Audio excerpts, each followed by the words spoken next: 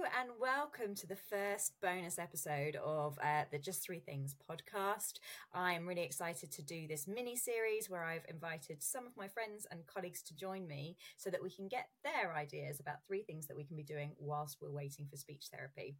So today is my first of these guests, and I have the lovely Leanne from the Realistic Health Visitor joining me. Hi, Leanne.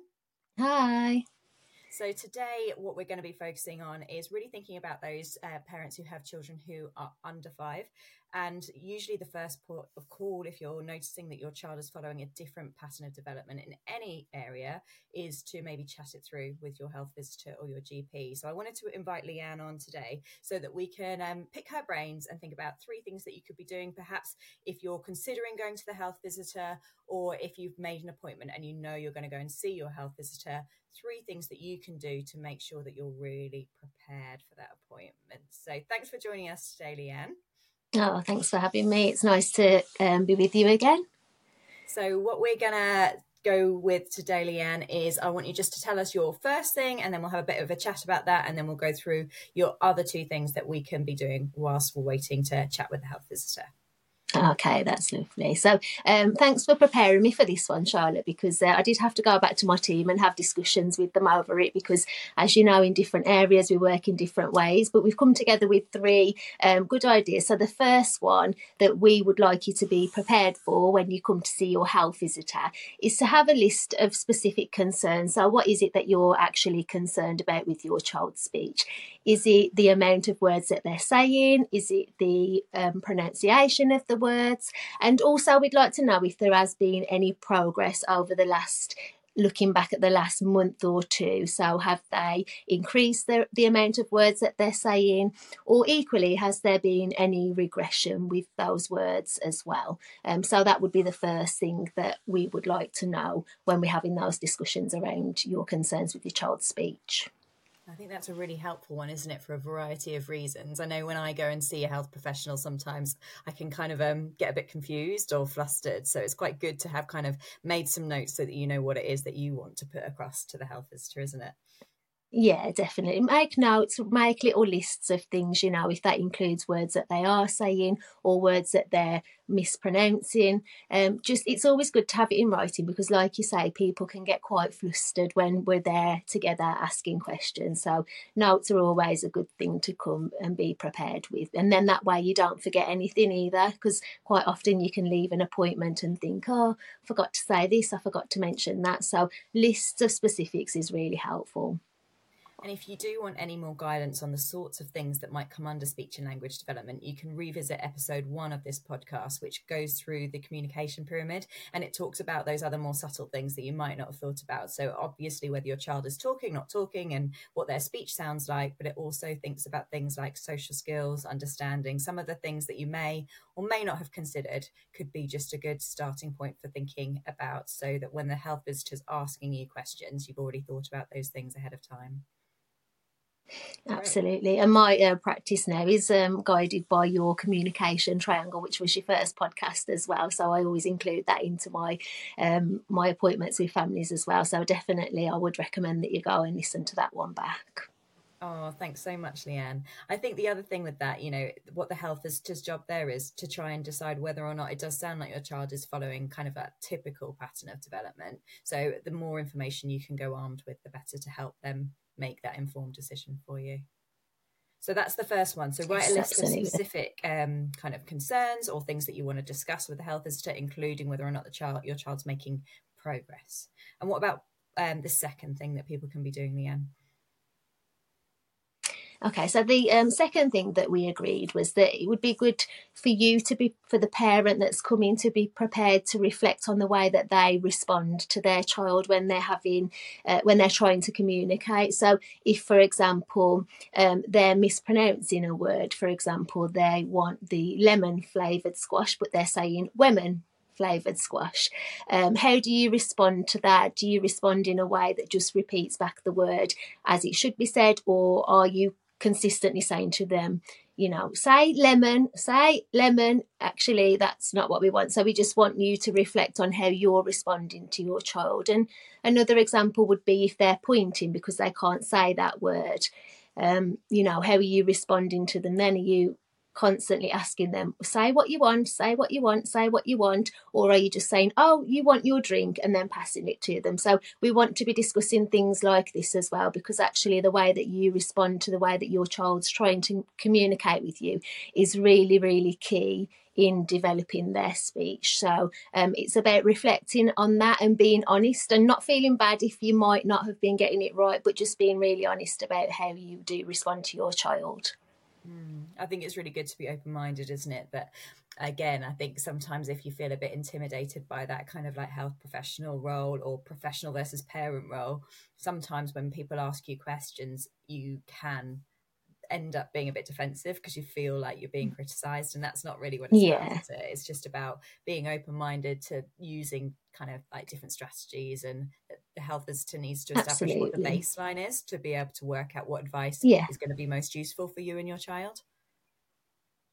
Definitely. And it's not those aren't obvious ways to respond to your child. So it's not like we're expecting you to know before you even come that this is the way that you should be responding, because it's not always that straightforward. And actually, sometimes even when you do know the way that you should respond to it, it's really difficult if you're frustrated or your child's frustrated. So we just want you to be honest, and we can discuss some different strategies with you and what we think is most effective, and effective according to the way that your child learns best as well. So we just want you to be open and honest about that and have those discussions and be open to what we're suggesting, with hopefully, and not feeling criticised, but just having that adult conversation and saying, well, actually, have you thought that this might be the best way to respond to that, or whatever it may be.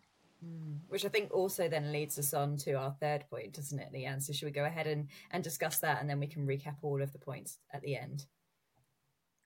Yeah, so the third point is again being open-minded to what your health visitor is suggesting. So quite often a lot of people will come to us on their first appointment and think that we can refer to speech therapy straight away, and that's not always the case. Sometimes there are interventions that can happen before we need to make that speech referral, which might make all the difference to your child and their speech development. So we will give you strategies to use. We might recommend that you go to a targeted speech group, do specific activities, and trial this for a period of time before we make that speech referral. This can cause quite a lot of frustration for some parents because they want that referral straight away, but actually it's not always necessary. So just to be open-minded really with what we're suggesting, and be prepared to try other things before we make that referral, because like I've just said, it might not be needed. So we like to try these different things before we move on to that route. Yeah, I think when people talk about early intervention, sometimes parents get a bit nervous because they feel like they really want to make sure like the best support is in place for their child, but the best support doesn't look the same for every child, does it? And actually intervention just means acting early and making any adaptations to your environment, and that can include little small changes at home, or as you say, going to different play groups, or just educating yourself a bit more about the sorts of strategies that might help support children's speech and language development. That stuff all classes as early intervention, doesn't it? Yes, definitely. And actually, sometimes with your child, the most effective way to help them communicate is with the most familiar person to them, which is you and your family members, whoever's closest to them. And sometimes it can be quite daunting for them when they're so young going to see a speech therapist. And we get a lot of frustration because sometimes we will refer to speech therapy, and then speech therapy will just do an initial appointment and then kind of discharge because there's activities that they could have been doing prior to that. So there's a process that has to be followed, and I know that can be quite frustrating because it can feel long. It can feel like you're waiting for a long time before you're actually seeing these professionals, but actually there's reason behind that, and there is evidence behind that as well. So yeah, as much as it can be frustrating for parents that they're not getting what they want when they want it, there's a lot of evidence to say, that we can put interventions into place before we need to make that speech referral, and that might make all the difference to your child. So yeah. And I think the reasons that you mentioned there, Leanne, the reason is that not all of those children are going to end up needing that specialist level of support from a speech therapist. A lot of those children do make progress with little strategies and things that can be put into place at home. So you're not, as a parent, I guess you're not being fobbed off.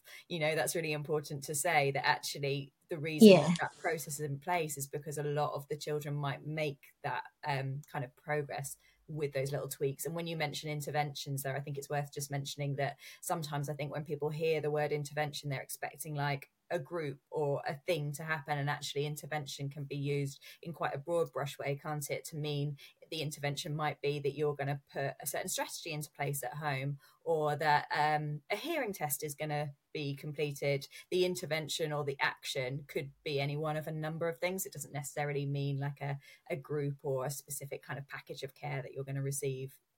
Yeah, absolutely. And of course, we try to recommend things which fit into that family's life as well. So if we've got a busy working mum that isn't able to take their child to a targeted play group, we want to give her support that she can do things at home when it suits her and fits into her daily schedule with her child as well. So we do consider all those things, what works best for you. Sometimes you may need to have a little bit of flexibility depending on the level of speech difference. But yeah, there's a lot of consideration that goes into these things, and a lot of pathways that need to be followed, but for a good reason. And yeah, that's the idea of it. But I do understand parents' frustration when they expect that they might get one thing and it doesn't go that way. But as a nurse and with all the specialist public health training that we do, we know that it is effective to implement these things at home as well. So that's why we like to try that first. That's great. I think the other thing to mention there is that sometimes parents kind of hold off on going to the health visitor. And actually, if the health visitor can have useful support and strategies for you, and there might be a process to go through, I again would just urge you to go to the health visitor almost like as soon as you've got concerns or as soon as you want support from someone. Don't wait around for ages to even go to your health visitor, because there could be things that you could be doing that could really make the difference. So in terms of seeking that advice, I would really just recommend people can go to their health visitor as soon as possible. And obviously how you go As about soon as doing possible. that, how you do that does Yeah. depend on the area in which you live. In terms of, sorry, Yeah, Leanne, I'm just saying absolutely in it terms does. of how to access the health visitor. Sorry, you're breaking up a little bit, Charlotte. How to access the health visitor. Yeah. So you could, well, I mean, like you said, it's different in all areas, but every child under 5 has got a health visitor or does come under a health visiting team. So it might not be that you've got a named health visitor, but definitely is allocated to a team. So you can give your local health centre a call. In different authorities, they've got different ways of checking which area that you come under and which team that you come under. Usually you can find that online and it will direct you to where you need to go. And then usually you can speak to a health visitor in a hub or a duty health visitor and discuss your concerns with them, and then they will invite you in as necessary. Or if it's not possible for you to come in, we can give you that information over the phone, and then we will review it after a month, 2 months or 3 months time, depending on the age of your child, when you do make that kind of initial referral yourself. So but yeah, any child under 5 does come under a health visiting service. So please don't think that you haven't got a health visitor, because you have. Before your child starts school, you will have a health visiting team where you can discuss those concerns. That's brilliant. Thanks, Leanne. I'm just going to recap your 3 things, and you do correct me if I have got any of them wrong. So number 1, if you're preparing for the appointment, write a list of your specific concerns or anything you want to discuss, including any progress that your child has made recently. Number 2, be prepared that your health visitor might also ask you to reflect on your own interaction style and the ways in which you're responding to a child. And that's because they want to be able to tailor and make sure that they're making the most relevant recommendations for you and your family. So they want to find out what you're doing already. And number 3, be open-minded to implementing whatever the health visitor is recommending. And that might not always be a referral to speech and language therapy. It may be kind of making some changes to the way that you're interacting at home, or to attend other groups within the community. Yeah, that's perfect. Thank you so much for joining us today, Leanne. It's been great to have you on. Thank you for being my first ever guest on the podcast. Oh, thanks for inviting me, Charlotte. I really appreciate it. If people want to find out more from you, Leanne, where can they go? Okay, so my main page that I upload the most content on is on Instagram, and I'm known on there as the Realistic Health Visitor. I also have a TikTok page, but my Instagram is the most interactive kind of page that you will get me on there. So yeah, Instagram is the one for me. That's great. Thanks. I love Leanne's account, so do go and check out everything that she has to offer. Hope you all have a great day and stay tuned for another bonus episode soon. Bye, Leanne. Thanks, Charlotte. Thank you.